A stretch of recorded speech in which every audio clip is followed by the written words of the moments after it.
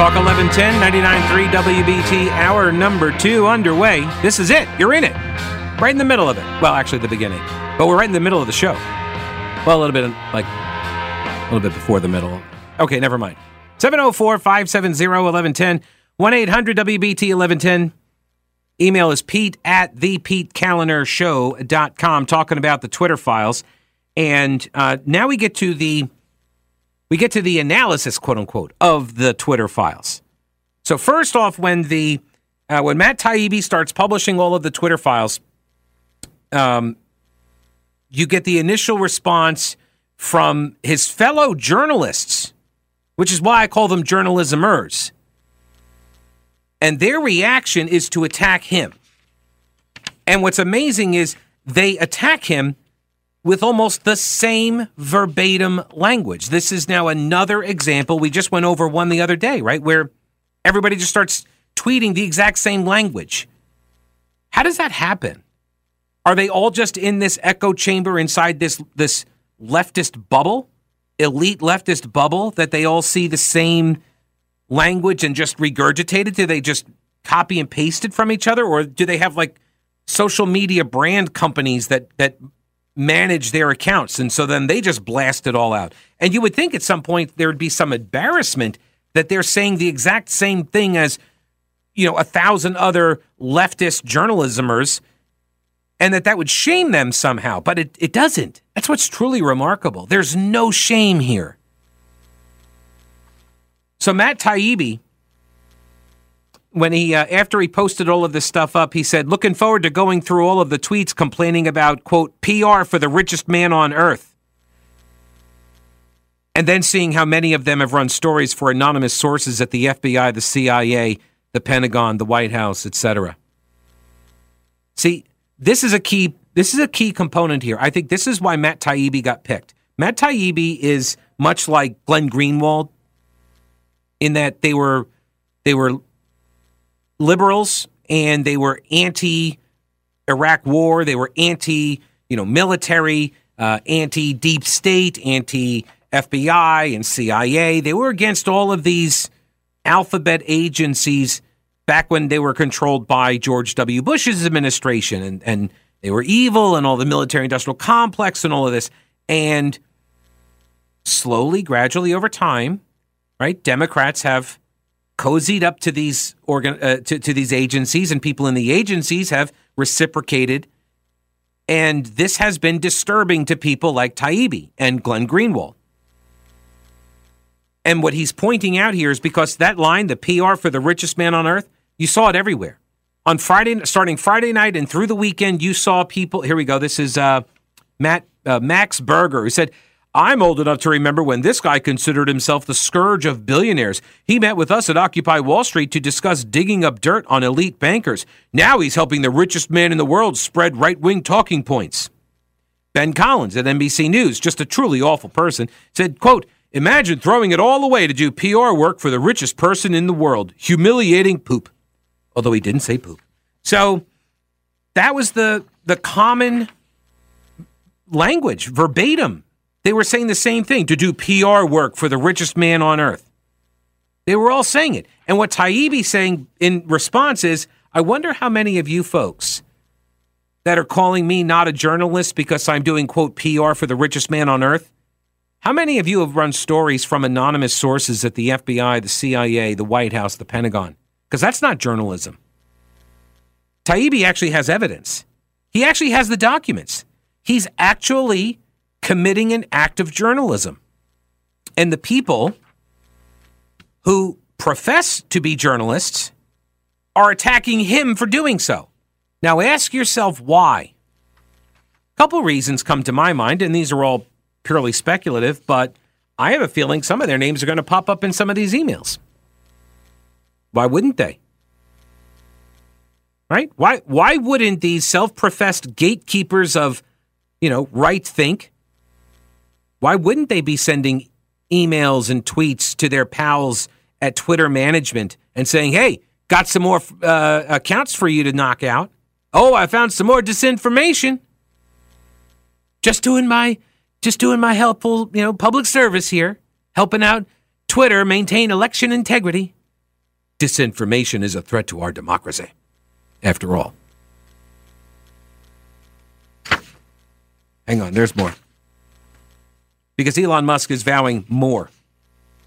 Says there are more documents that are coming. I'm going to get to that. There's a piece by Matt Bivens. He has a Substack. He's a doctor. He's a friend of Matt Taibbi's. Very, very lengthy piece. But the headline is Twitter is fun again. Because he noted how on Friday night, this epic takedown of Twitter delivered on Twitter in what was ultimately a 41-tweet thread. It was parceled out as fast as Taibbi could post, side by side with readers commenting in real time, offering responses ranging from wow to this is garbage.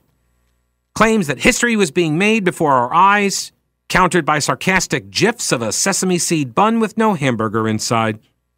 And quite a few variations of the line, this is fun, Twitter is fun again. And it was. Twitter indeed used to be fun. With real Americans. As opposed to computer bots and paid hacks. Posting real-time opinion and wit all in a format that mandates brevity. That's what was fun about Twitter. But in recent years, most of the fun has been policed out. So it was odd to once again enjoy scrolling through a Twitter feed. Republican-leaning media declared that Taibbi had highlighted a national scandal. Democrat-leaning media yawned. A Washington Post report described the Twitter files as a dud. CNN said the files so far have simply largely corroborated what was already known. As a political independent, skeptical of both parties, I find all of the above to be simultaneously true. The opening salvo of the Twitter files did indeed come up short. It corroborated what we knew, highlight a national scandal, and raise fundamental questions about the integrity of our democracy in general and the recent presidential election in particular. I agree with this guy. I think those are all accurate descriptions of what we saw. The stated goal of the Twitter Files project has revolutionary potential. And Elon Musk and Matt Taibbi tell us this is just the beginning. By opening up Twitter's own internal documents, they have the opportunity to detail how Twitter uses its information, its management, its moderation, and how users have been manipulated secretly, how they've been managed, how they've been muzzled. And this has been going on for years around the world on various topics of first-order significance. Manipulated by whom and to what end? Right, those are the important remaining questions. And here, too, so far, the Twitter files come up short. In particular, I want to hear more about the involvement of the three-letter security agencies, like the FBI, the CIA. How are they shaping our social media and, by extension, our worldviews? This is the part that I suspect has got a lot of folks in the Republican Party kind of worried.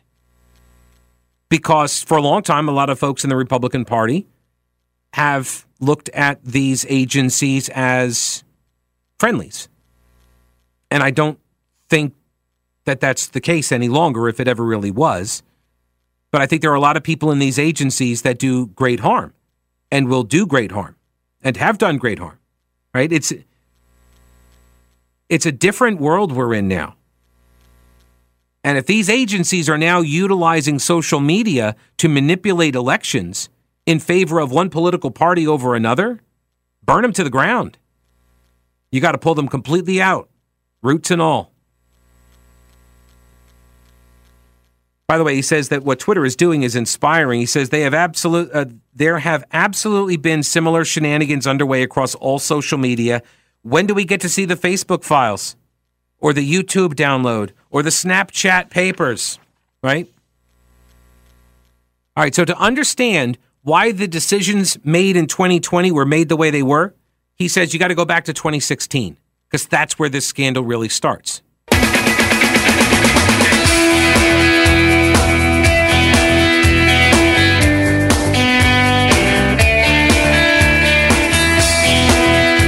It's a Pete tweet from @PatriotGirl who says Elon Musk just might be the bravest man in the world right now.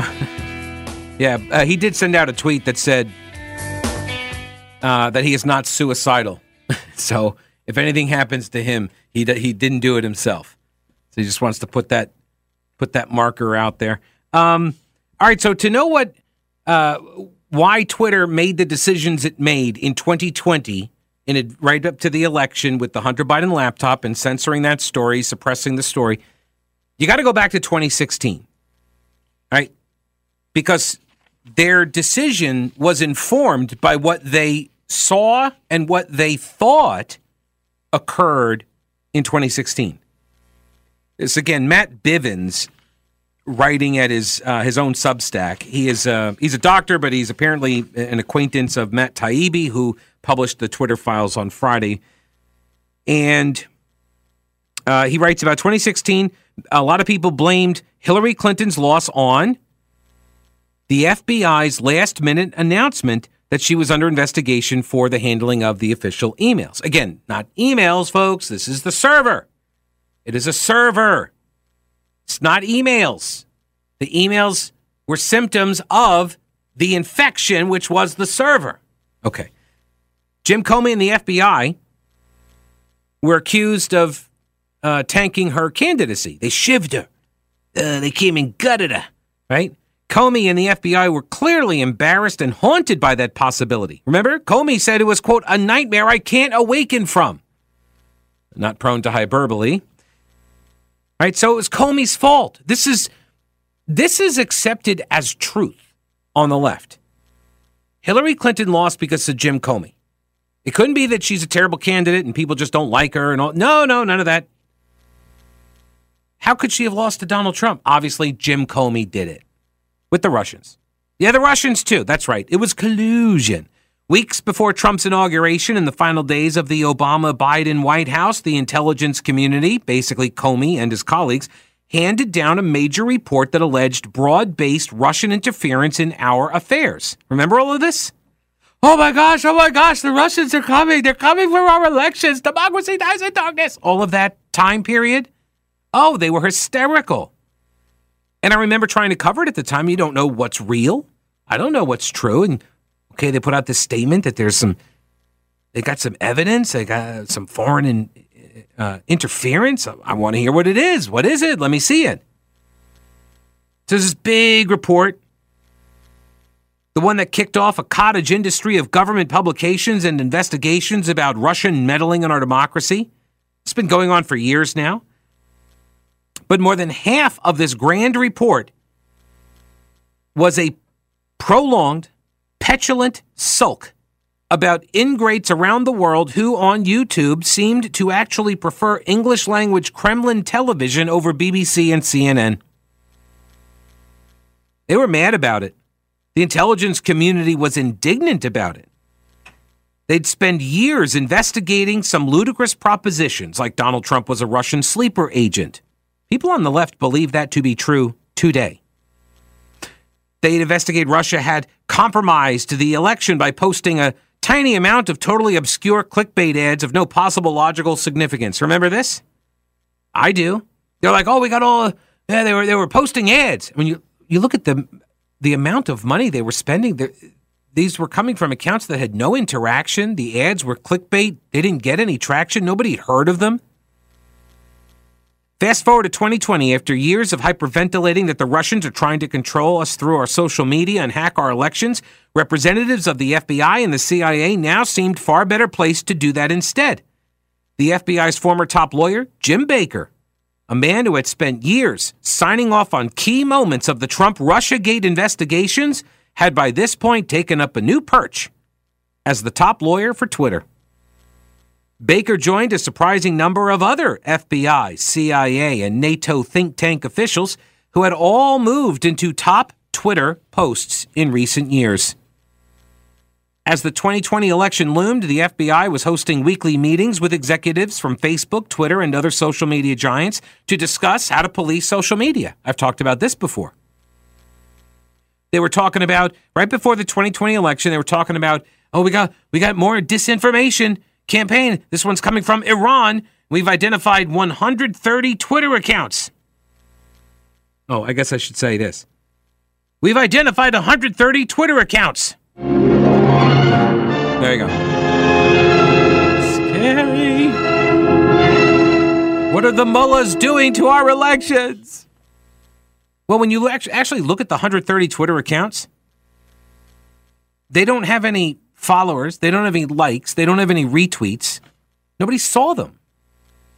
There was no impact. Columbia Journalism Review.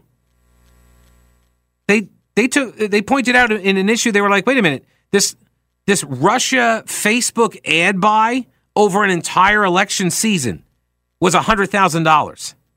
You know what Facebook's advertising revenue is?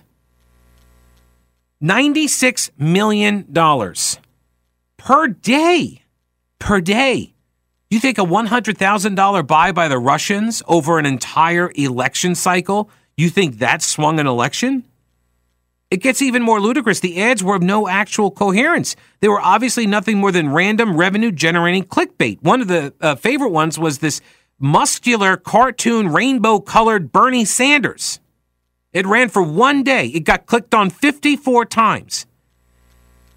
The Democrats running the House investigation on this, they told us that it was the Russians that did it. It was the Russians, yeah. Adam Schiff. Instead of mocking Congress and the FBI for this lunacy, media went and tracked down the woman who originally drew the cartoon. And she drew it for a pro-Bernie Sanders coloring book. And they stuck a mic in her face. Explain yourself. Clearly, 2020, we needed the FBI and the national media working hand in hand to police our social media, right? Because of Russia and Iran. Yoel Roth, who at Twitter carried the Robespierrean title of head of site integrity, he testified that he and other industry peers in the months before the 2020 election had regular meetings with the Office of the Director of National Intelligence, the Department of Homeland Security, and the FBI regarding election security. And he said, quote, I also learned in these meetings there were rumors that a hack and leak operation would involve Hunter Biden. They knew it was coming. Why did they know it was coming? How did they know it was coming? Well, they had the laptop. Because the laptop store repairman gave them a copy. Gave it to the FBI. And then they sat on it. And they didn't do anything with it. Weeks before the story broke, FBI officials were laying the groundwork at Twitter, at Facebook, and beyond in order to squelch it. All of this is the backstory for the moment when the New York Post breaks the bizarre story about Hunter Biden's laptop. Twitter quickly moves to suppress it, right? Because they had already been prompted to do so. They already had all the foundation was laid by these agencies ahead of time. So they shut it down. It is the 21st century equivalent of the old game of smashing the presses and gathering up and burning the newspapers. We know from Mark Zuckerberg, when he was on with Joe Rogan, he said that Facebook, also at FBI request, took similar emergency steps to stop the story. That's what we saw. That's what happened. And you've got your major mainstream media outlets, your corporate media today, even today, it's been now 2 or 3 days, and they're still not covering this. Now ask yourself why. Because they were part of the effort.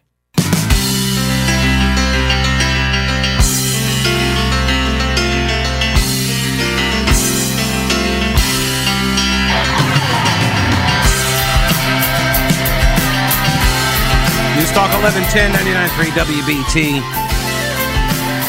All right, last little bit here from Matt Bivens. It's a very lengthy piece. I'm just giving you the highlights here. 4 days after the New York Post story had been released about Hunter Biden's laptop and then immediately squelched, more than 50 former intelligence officials, including 5 former CIA chiefs, John Brennan, Michael Hayden, John McLaughlin, Michael Morrell, and Leon Panetta, right? They all signed a letter declaring the laptop story, quote, has all the classic earmarks of a Russian information operation. It was a hilarious formulation. These well-informed individuals surely knew the laptop story, as depressing as it is, was the real deal. They knew it because the Bidens did not deny it, among other things. It has also since been confirmed as an authentic story by everybody from CBS News to the Justice Department and the New York Times. So it's real now, and it was real then. Hence the letter's meaningless or meaninglessly vague formulation. They said the story has all the classic earmarks of something that's different than saying it actually is that something. How come none of these people, by the way, have been asked to atone or explain? Why? Dude, 50-something people, they signed this letter. All the classic earmarks of a Russian information operation. Well, tell me, you were wrong.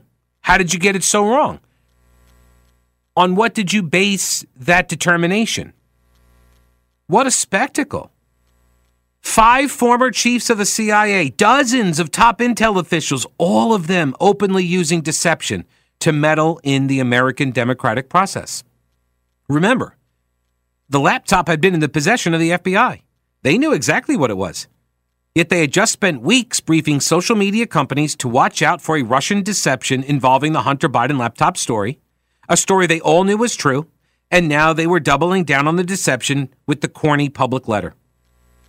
Nor were any of them being called out over the obvious deception. The Times didn't do it, the Washington Post, CNN, nobody. No doubt nobody wanted to accidentally help get Trump reelected to pull a Jim Comey, right? And then be trapped in Comey's nightmare I can't awaken from. Right, so to understand 2020, you have to understand 2016. You have to understand what the left thinks about 2016. And then it all makes sense. And by the way, this guy connects these dots. These are the dots I've been connecting for, I don't know, a year now. Because it's obvious what was going on. The FBI had the laptop. They knew what was on it. They knew it was going to get out. And so they started telling social media companies, beware of a Russian disinformation campaign. It's going to involve a hack and leak from the regarding Hunter Biden. There are still, hang on, where is it? There are still people, this is a guy, here it is, David Karpf. He's an associate professor at George Washington University. And he says the thing to understand about the Hunter Biden laptop story was that it was supposed to be the Trump campaign's October surprise. Mainstream media and social media were supposed to take the bait and focus on the appearance of scandal for the last weeks of the election, but they didn't take the bait. The New York Post story was shunned. Social media platforms treated it as manufactured propaganda with questionable sourcing, and conservative elites have been mad ever since. See, this like, oh, you were trying to make it an October surprise. But it's true. The stuff on the laptop is true. And the stuff on the laptop, it's not even about the prostitutes and the blow.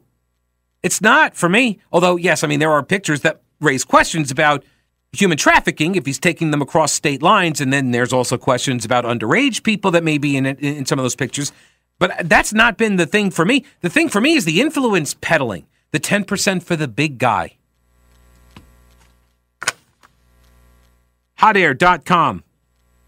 I forget who wrote this now. I don't know. I think I deleted his name. My apologies. There wasn't anything particularly shocking in the recent revelations, mostly because we already knew Twitter moderation was fundamentally corrupt. The mainstream media is having a mental breakdown over these revelations. Their favorite toy, Twitter, has been taken away from them, and they will never forgive Elon Musk. And this really is a big part of this story. This is a lens through which you need to view this story. The way the media is behaving is due to the fact that they viewed it as theirs. This was their platform. This was their way that they could break free of the shackles, the bondage of a news organization. They could be their own brand. And I get it. Personal experience here. I get it. I totally understand it. But this was theirs. And because they felt like the people who were running the show were listening to them and vice versa, hey, we're all in this together. Look at us. We're all palsy wowsies. Because there's always some element of wanting to be in the in-group. The real anger now is being directed at reporter Matt Taibbi, formerly of Rolling Stone and now a star on Substack. He, along with Glenn Greenwald and Barry Weiss, have built a strong, huge following on the platform, filling a void in the current news landscape. Former mainstream reporters who defected due to disgust with the rejection of journalistic standards. Musk is releasing the Twitter files through Taibbi, and the media elite are in full attack mode against him. Utterly unhinged and totally coordinated attacks. It's almost as if there's an official mainstream media narrative. It's pretty obvious that the word went out about the talking points, and the entire mainstream media and leftist Twitter compliantly put out the spin that Taibbi is doing PR work for Elon Musk, not real reporting, despite having access to the actual data, the raw data. The attacks on him are totally ridiculous as well. They're like, oh, you're just doing PR work. Like, dude, 95% of the news is repeating what powerful people want out there. Leaks come from powerful people. Press releases come from powerful people. Deep Throat was a powerful person. The media rarely covers anything else. Reporters need not be stenographers for the powerful, but every single one of them utterly depends upon what the powerful tell them. They attack Taibbi for reporting from original documents, but none of these journalismers, as I call them, have ever corrected their reporting on the Hunter Biden laptop being Russian propaganda, because they're hacks. Deceptive, propagandistic hacks. They just repeat lies, and then they memory hold them when they're proven false. Have you seen any corrections about the Russia collusion stories? Of course not. They got a Pulitzer Prize for lying. Literally. They clearly don't want this story told at all. Why? Because each of these people participated in the cover-up of a bona fide news story right before an election, and they are doing everything they can to distract from that fact. Almost every reporter went into overdrive to debunk the legitimacy of the laptop, calling it Russian disinformation, cheering on the censorship of the story, and amplifying, quote, information that was absolutely false. These reporters were doing stenography. They were not doing reporting. They were just repeating the narrative that was given to them by the Biden camp. They don't want that exposed for all the world to see. Their excuse for covering up the laptop was being careful not to spread misinformation before an election. But that is exactly what they, in fact, did themselves. So, remember, I started the program, I said, journalisming, rule number 2. When a scandal is about a Republican, the story is the scandal. But when a scandal is about a Democrat, the story is about the Republican reaction to that scandal of the Democrat. So what is the story today? It's what Donald Trump said. Not kidding.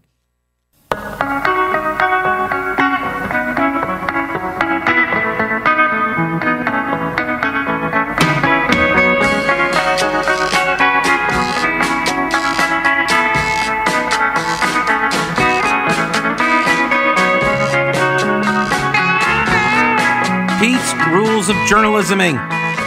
Journalisming rule number 2. When a scandal is about a Republican, the story is the scandal. When a scandal is about a Democrat, the story is about the Republican reaction. So, we got a scandal involving a Democrat. Hunter Biden, the laptop, the suppression, the censorship. By the way, I got an email here. Let me get to that. The email from Stanley, who says the argument that these big tech companies are private and therefore should be able to censor Americans on their platforms and it's not a constitutional violation is laughable on its face. It's favorable government treatment via regulatory agencies, monetary and tax policies that have created these large monopoly companies. I don't know if I agree with that. With no competitors and subsequently just extensions of government itself. When these companies do this and they're just paying back the hand that feeds them and gives them the power they have, use antitrust legislation to break them up. What we saw, and again, I don't think I agree with the framing of that, but what we saw in this instance of the Hunter Biden laptop was censorship by surrogate. Okay? That's what we saw. The government couldn't do it itself, so they asked a friendly organization to do it instead. This is fascism, by the way, for all of the anti-faz that are out there, right, that are like, we're against fascism and that means we can punch you, right? That's actually what fascism is. It's this veneer of private sector operations, but everything is actually dictated by a central authority, a government. So because the scandal involves the Democrat, the story must be obviously not the scandal, but the reaction to the scandal by Republicans. Enter Donald Trump. He posted up onto his Truth Social platform. He says, so with the revelation of massive and wide, he all capitalized this, so that's why I'm reading it like that. So with the revelation of massive and widespread fraud and deception, in working closely with the big tech companies, the DNC and the Democrat Party, do you throw the presidential election results of 2020 out and declare the rightful winner, or do you have a new election? A massive fraud of this type and magnitude allows for the termination of all rules, regulations, and articles, even those found in the Constitution. What? Our great founders, he put in quotes, did not want and would not condone false and fraudulent elections. Right? So what is he saying? A massive fraud of this type allows for the termination of all rules, regulations, and articles, even those found in the Constitution. The word termination, the Constitution. This is the scandal. When you go to the websites of the mainstream and corporate media outlets, this is what they're focusing on. The Donald Trump truth. So what do they call them over there? They're not tweets, obviously. What are the truths? Is that what they call them? Truths? Truthies? Socials? Here's a good example of it. This is NBC News by Summer Conception. That's her name. Well, that's actually Concepcion. Headline, top Republicans stay silent on Trump's call to terminate the Constitution. Okay, that's not exactly what he said.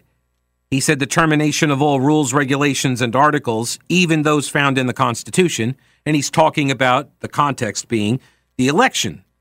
So he's saying throw out all of those rules that pertain to him losing the election and get him back in there. That's what he's promoting. That's his. Okay. So he's not saying terminate the Constitution. But if you look at leftist media, leftist social media, that is what they're saying he said. It's not true, but it's close. And so most people don't go back and look at the original statement.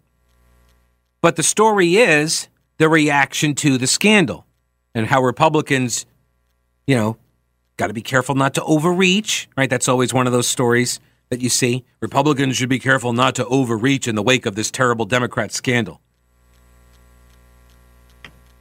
So Trump is distracting. It allows the media. This is why, why they're doing it. It allows the media to not look at the scandal. It gives them the opportunity to make it about Trump, which they then, of course, dutifully do. They go out and ask all of these Republican leaders, are you going to play our favorite game, defend or disavow? It's D or D time, everybody. Defend or disavow. Defend or disavow. That's what they're doing right now, hitting up all of these Republican leaders and members of Congress. What did you think about what Trump said? And then when you don't say anything, they're like, oh, they're silent. They're remaining silent. Silence is complicity. Silence is violence. Jonathan Turley has some really good write-ups on this stuff. He did one for, I believe it's The Hill, and then he did another one at his website, jonathanturley.org, where he talks about the 6 degrees of Jim Baker. A familiar figure reemerges with the release of the Twitter files. Right, this was the guy who was the conduit from the Hillary Clinton campaign in 2016, who planted the Russia Alpha Bank information through Michael Sussman, her attorney. Right, the Oppo research handed off to the FBI. That was Jim Baker who took it. Now he works at Twitter.